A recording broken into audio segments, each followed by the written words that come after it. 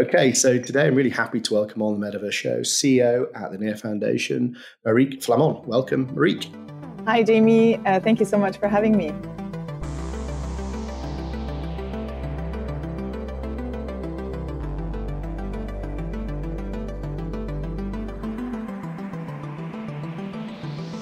So really excited to have you on the show. I was trying to remember when I last spoke to Ilya, one of the co-founders of NEAR. I'm pretty sure I had him on the podcast, but that said, I think the last time I saw him in person was in Shanghai just before COVID broke out. I think both NEAR and Outlier were looking at making inroads within region. And I remember having a chat with him on a rooftop bar in Shanghai. And of course, the world looks very different for many reasons since then. But one of them, of course, relevant to this is the evolution of Web3 and, of course, the great traction and progress that the NEAR Foundation have made. And I remember even back then, it was very refreshing to hear somebody who was a seasoned Web2 developer from big tech, from within these big firms, talking about Web3 and making it more accessible, more understandable. And it's been great to watch him execute on that vision. But of course, we're not necessarily here to talk about Ilya. We're here to talk about you and your journey into Web3. At the top end, NEAR is a blockchain built to be simple, secure, and scalable. And the NEAR Foundation is the guardian of NEAR tokens and is here to help evangelize, raise awareness, support the ecosystem, and allocate grants. Of course, very interesting to a lot of founders that might be listening to this on behalf of the ecosystem. Of course, this interview comes hot off the heels of NEARCon 2022 back in September the 11th to the 14th in Lisbon, which I hear was a huge success. Yeah, sure. You mentioned it, but I'm French. I actually had the opportunity when I was young to travel a lot, to live in many different countries. And I finished my computer science degree in Shanghai, actually, out of all places. Okay. Yeah, that's where I then started my career for LVMH, the luxury goods conglomerate, and realized very quickly that as an engineer, I didn't necessarily have the ropes to, make intakes into actually what is business. And so I went back to retrain myself. I did an MBA at London Business School. And then after that, did what most MBA students, I think, do, which is go into strategy consulting. And I learned a ton again in strategy consulting on, how to crack data and narrative and how to basically think about strategy and then how to see that be implemented in businesses. I realized actually through the journey that I'm more a doer than actually pure strategist. And so I was always anxious, when the strategy was done, I was like, okay, now let's do it. And it was like time for us to leave the project, which was highly frustrating. So I looked at actually going back more into the business side. That's when I joined Expedia, worked for hotels.com, phenomenal leadership, fantastic teams. Again, there learned a ton, grew a ton. And then end of 2015, I was headhunted by a headhunter who said for a Bitcoin company. And at the time I thought, okay, wrong number, right? I mean, Bitcoin end of 2015, I was like, what is this? These were drug dealers. Anyway, I digged into it because I'm like, the headhunter actually insisted. He said, please have a look at the brief. And I'm to this day grateful that he did, because one day I was like, okay, fine, I'll read it. And then I was like, oh my God, this could potentially change everything and many things. And so I fell into, the rabbit hole. And that was actually to work for Circle.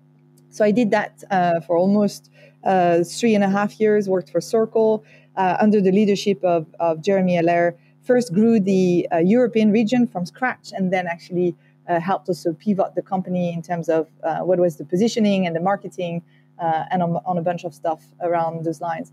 And then actually the crypto market had a first very big change, and the company also went from very B2C to much more B2B. I became a mom, and so I was like, okay, maybe it's time to do something quite different.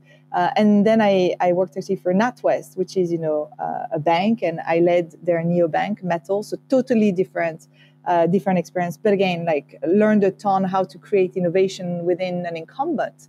And then last summer, so a little bit over a year ago, the team at NEAR reached out. I had never heard of NEAR. And I was like, when I first heard about it, I was like, I started checking. I was like, oh my God, if what they say, if they really done what they say, then this is actually amazing, and this could really be game changing in terms of bringing Web3 to the masses and having something that is so simple that then people can actually really really use it.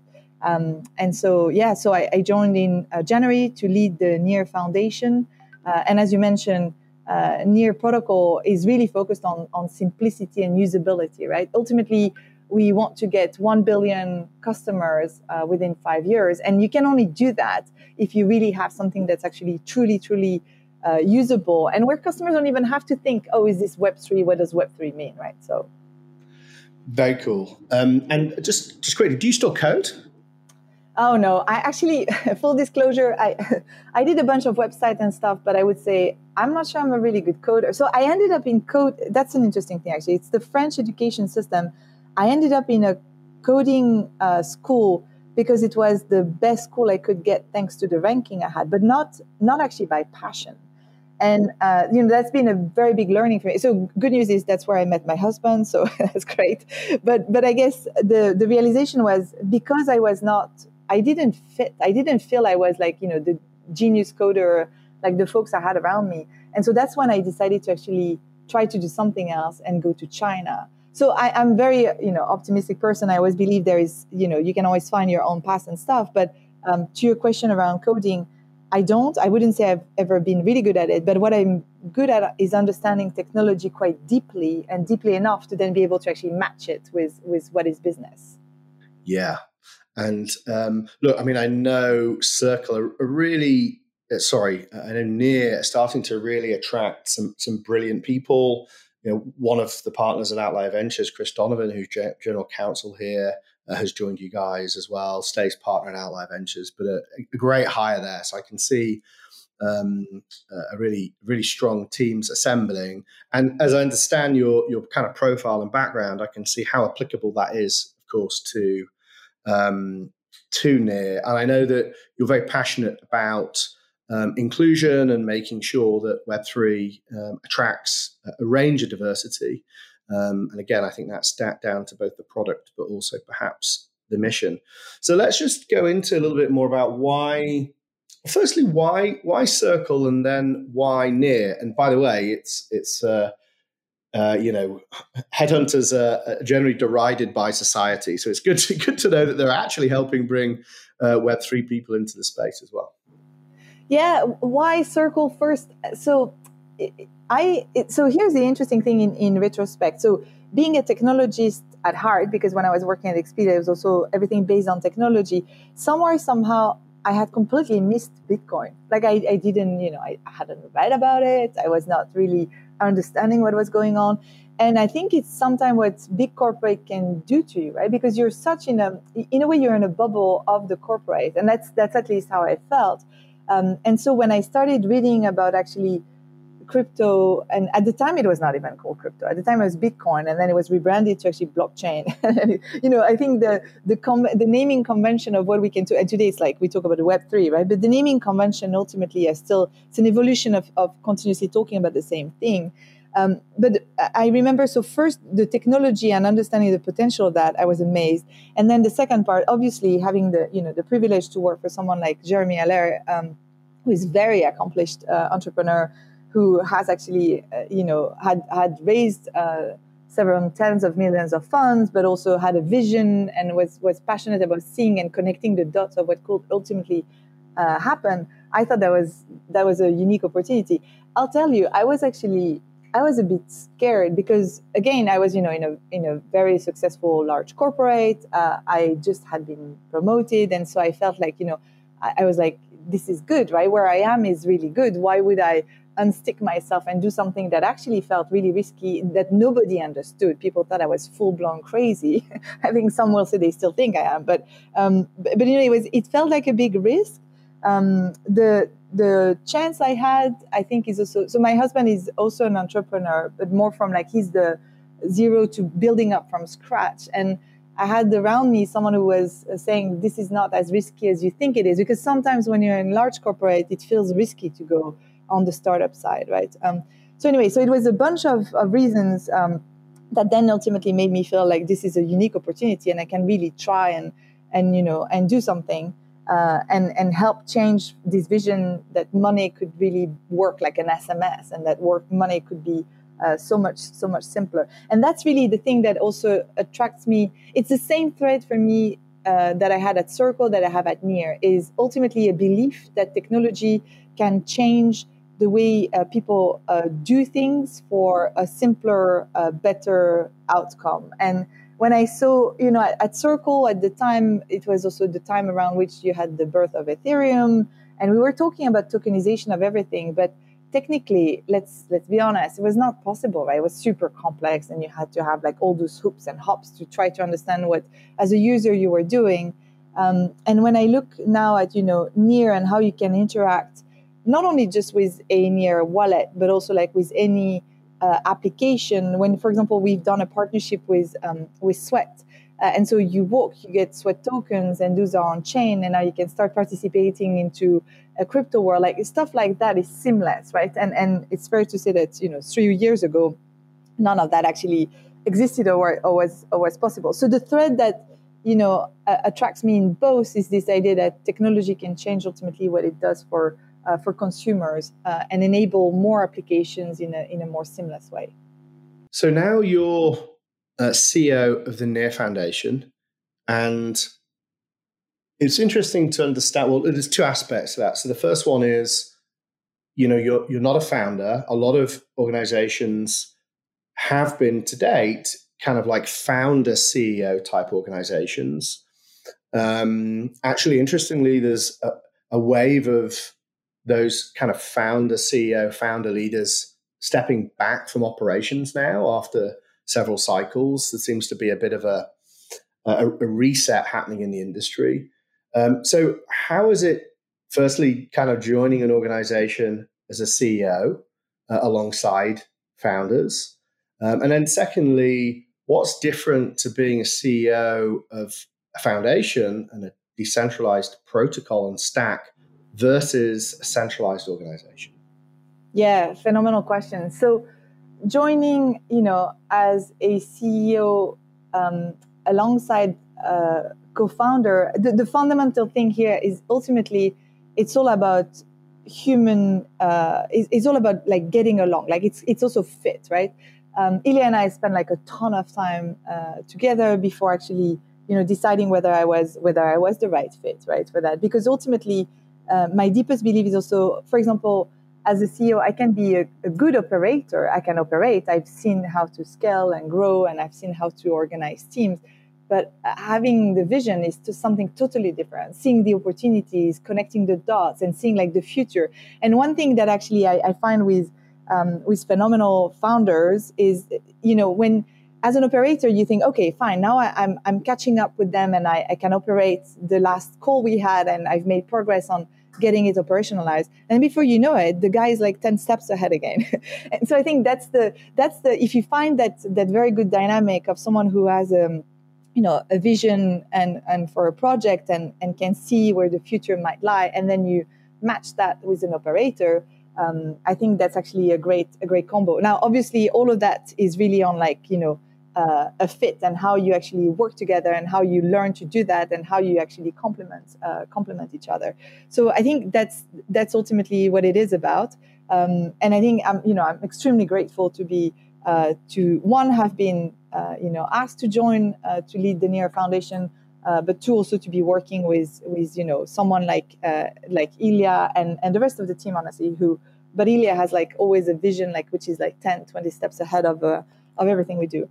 And I think the other part of your question, which is like, what is it like to be CEO of a foundation, in particular in the decentralized way, versus CEO of an organization? That's something. So it's fundamentally different on several layers. So one, actually, as a Swiss foundation, we are not for profit, and you mentioned that in the intro, but our role and why we exist is threefold. One is because we are here to raise awareness of Near, the protocol, the technology, what is Web3. We're here because we support entrepreneurs, and so that's very often in the giving of grants, or actually routing people to where they can find the funding that they need for their project. And the third part is ensuring decentralization governance, but also working through a regulatory landscape that continuously changes. So the mandate of that, if you look at it, doesn't have like, the role is to grow and to have that many, millions of of revenue and so on and so forth. So that already running a not-for-profit is quite different from actually running a business. And then, being part of a decentralized ecosystem is also something that is, it's a continuously evolving mechanism, right? Because what I control and look after is the foundation, but by no way there is actually the rest of the ecosystem. It's its own living organism, and so Near Protocol is open source, and therefore anyone anywhere in the world can decide that they want to build something on Near Protocol.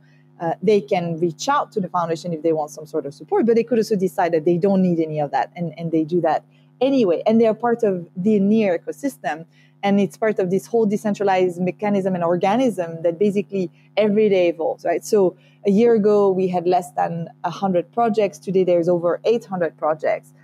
We now have close to 2,000 active developers, and we have, millions of transactions. So all that is continuously evolving, and wrestling with what it is a continuous exercise. And also, like, what's the role within that of just one of the participants of the ecosystem, which is the Near Foundation. So it requires, thinking through leadership differently, thinking through how an ecosystem actually grows, what are the links between ecosystem participants, and ultimately our role is also to think through what is the ecosystem missing, right? Where is it that we should bring support by building the roads and the bridges of what's needed for the ecosystem to thrive.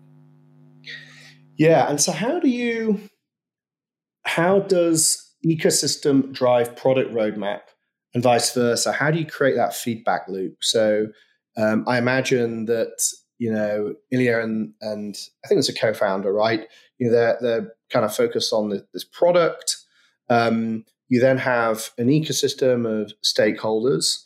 I guess that's comprised of a long tail of developer, like independent developer, and then presumably some like large organizations that are active in the space. How do you firstly manage that ecosystem of stakeholders, manage any tensions, and then how do you feed those kind of requirements into the product roadmap? Yeah, again, like super good question. So, couple of things of the way we try to tackle and think things through. So one component of, the feedback loop you described, or even like having a roadmap and prioritizing, one first component of that is actually the must-have, the roads. And so, for example, every Web3 crypto ecosystem is in its own an isolation, right? And if you want to be a crypto ecosystem that actually is linked to other crypto ecosystems, you need to have actually, the exchanges. You need to be able to actually have stable coins. You need to be able to have custodians. You need to be able to have data, and so on and so forth. So there is a first pillar of like the must-have to even be remotely on the map and be connected and enable people to be able to build stuff, right? And then the second pillar of how we think about a product roadmap is also what are the verticals, right? What are the things that we believe are actually the verticals in which we should invest and build on? So, for example, verticals such as NFT, verticals such as DAO, verticals such as gaming entertainment, verticals such as DeFi, like those are just like the themes of what we think is actually, broadly speaking, needed and what makes sense. And the third part is there's also things that you need to shoot for in the future, right? So, for example, AI, ZK knowledge are things that are maybe undefined, but actually things to bet on for the future and to think through for what should be on the roadmap in the future. And here's the beauty of decentralization is actually, it's not about one entity doing everything. It's more about, okay, where are the teams that actually fit that, and what is it that they need to actually be either starting something or even more successful on what they do. And so if you can identify that industry pillars, then you can start having a roadmap. Now, then it ultimately also comes back to, okay, but how do you focus and where do you actually bring, the ultimate thing that you want to do? And when we look at that, the thing we always revert back on is users, right? So what do we need to make sure that people can create without limits, so that ultimately within 5 years we can have billion of users on Near Protocol, whether they know it or not? Maybe they don't need to know that. But yeah, it's a great question, because then it's like, it's this mix of everything. When you're in a multi-sided ecosystem as we are in, it's also, if you just narrow it almost too much to say, well, let's say we'll only do NFT, then actually you miss an NFT can't work if there is no DeFi, can't work if there is no infrastructure. So you go back into actually the same pillars of what's needed everywhere. Yeah, it's fascinating to hear how you navigate that. And so you mentioned investing. Do you mean grants, or do you mean vesting out of a kind of a GPLP-like structure? I know you have near F. How does investing look like for you guys? Yeah, so broadly speaking, two parts for that. One, and so this is something actually that has changed and evolved, right? Because there is almost pre-bear market, and there is like now where we're at. A year ago at the last NearCon, so not the one that we just had, but the previous one, the Near Foundation made an announcement of roughly $800 million that were going to be spent in the ecosystem to grow the ecosystem. And so that amount was to be spent on infrastructure, again, like building, the roads and the building blocks that are needed, and was going to be spent also on like creating regional hubs, and also creating like, basically investing into projects and giving grants to people who want to build in the ecosystem. So our first phase of actually investment has been very much in the form of grants and seeding where growth can happen. One key pillar of that has been actually regional ecosystem funds. And that is actually, it's again a lot of Ilya's vision in that, and probably for having been in China and seeing also the power of local languages. Nothing replaces having a local community that speaks a local language, that can help each other and that can tackle problems that are very local, even though today, we're still in a globalized world, but nothing replaces that. And so on that front, we've been very strategic about where do we invest locally, and what are actually the local communities that we can empower, so that we have nodes that are in different places. I would say recently, and more since the bear market has happened, we're also looking at, okay, well, what are maybe some of the strategic investments that could be done, not necessarily by Near Foundation, but maybe also by some of our eco funds, right? So within the Near ecosystem, not only do you have regional hubs, but we also have eco funds that are basically themselves investing. Some of them are Near native only. Some of them are actually not just for Near, but you have to be also on Near.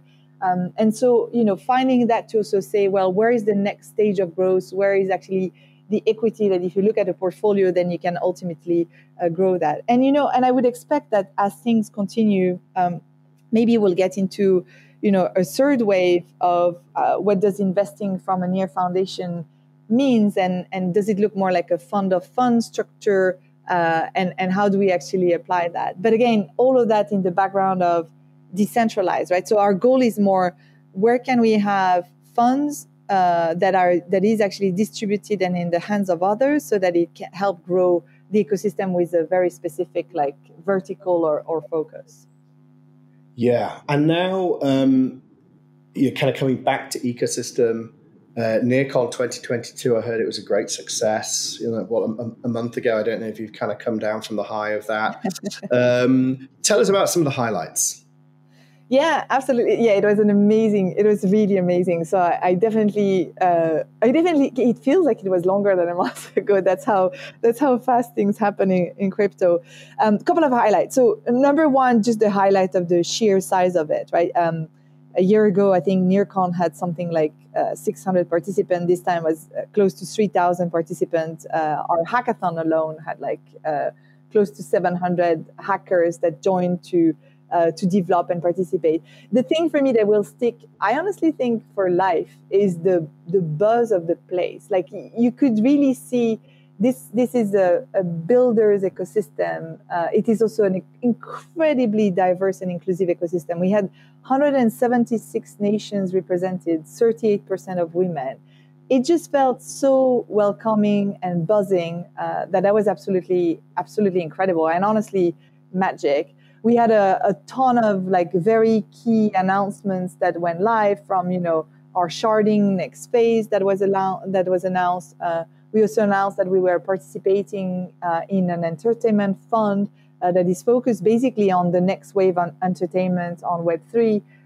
We released our first Women in Web3 innovation list, again, to this credit of diversity and inclusion and how it matters, because ultimately, the technology we build will have all our human biases built in it. And so from the start, if we're able to actually call this out and make sure that we are as inclusive as possible, then we have great chances of sticking with that along the way. But there were like basically a ton of different announcements. We also announced that we were launching an India hub, that we had the more growth into our Balkans hub, and so on and so forth.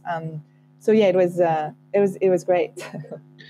Yeah, and it's interesting to hear, consistently hear actually, when I do these, but in also wider conversations, a bigger focus on regions like India as where the kind of next wave of adoption's coming through.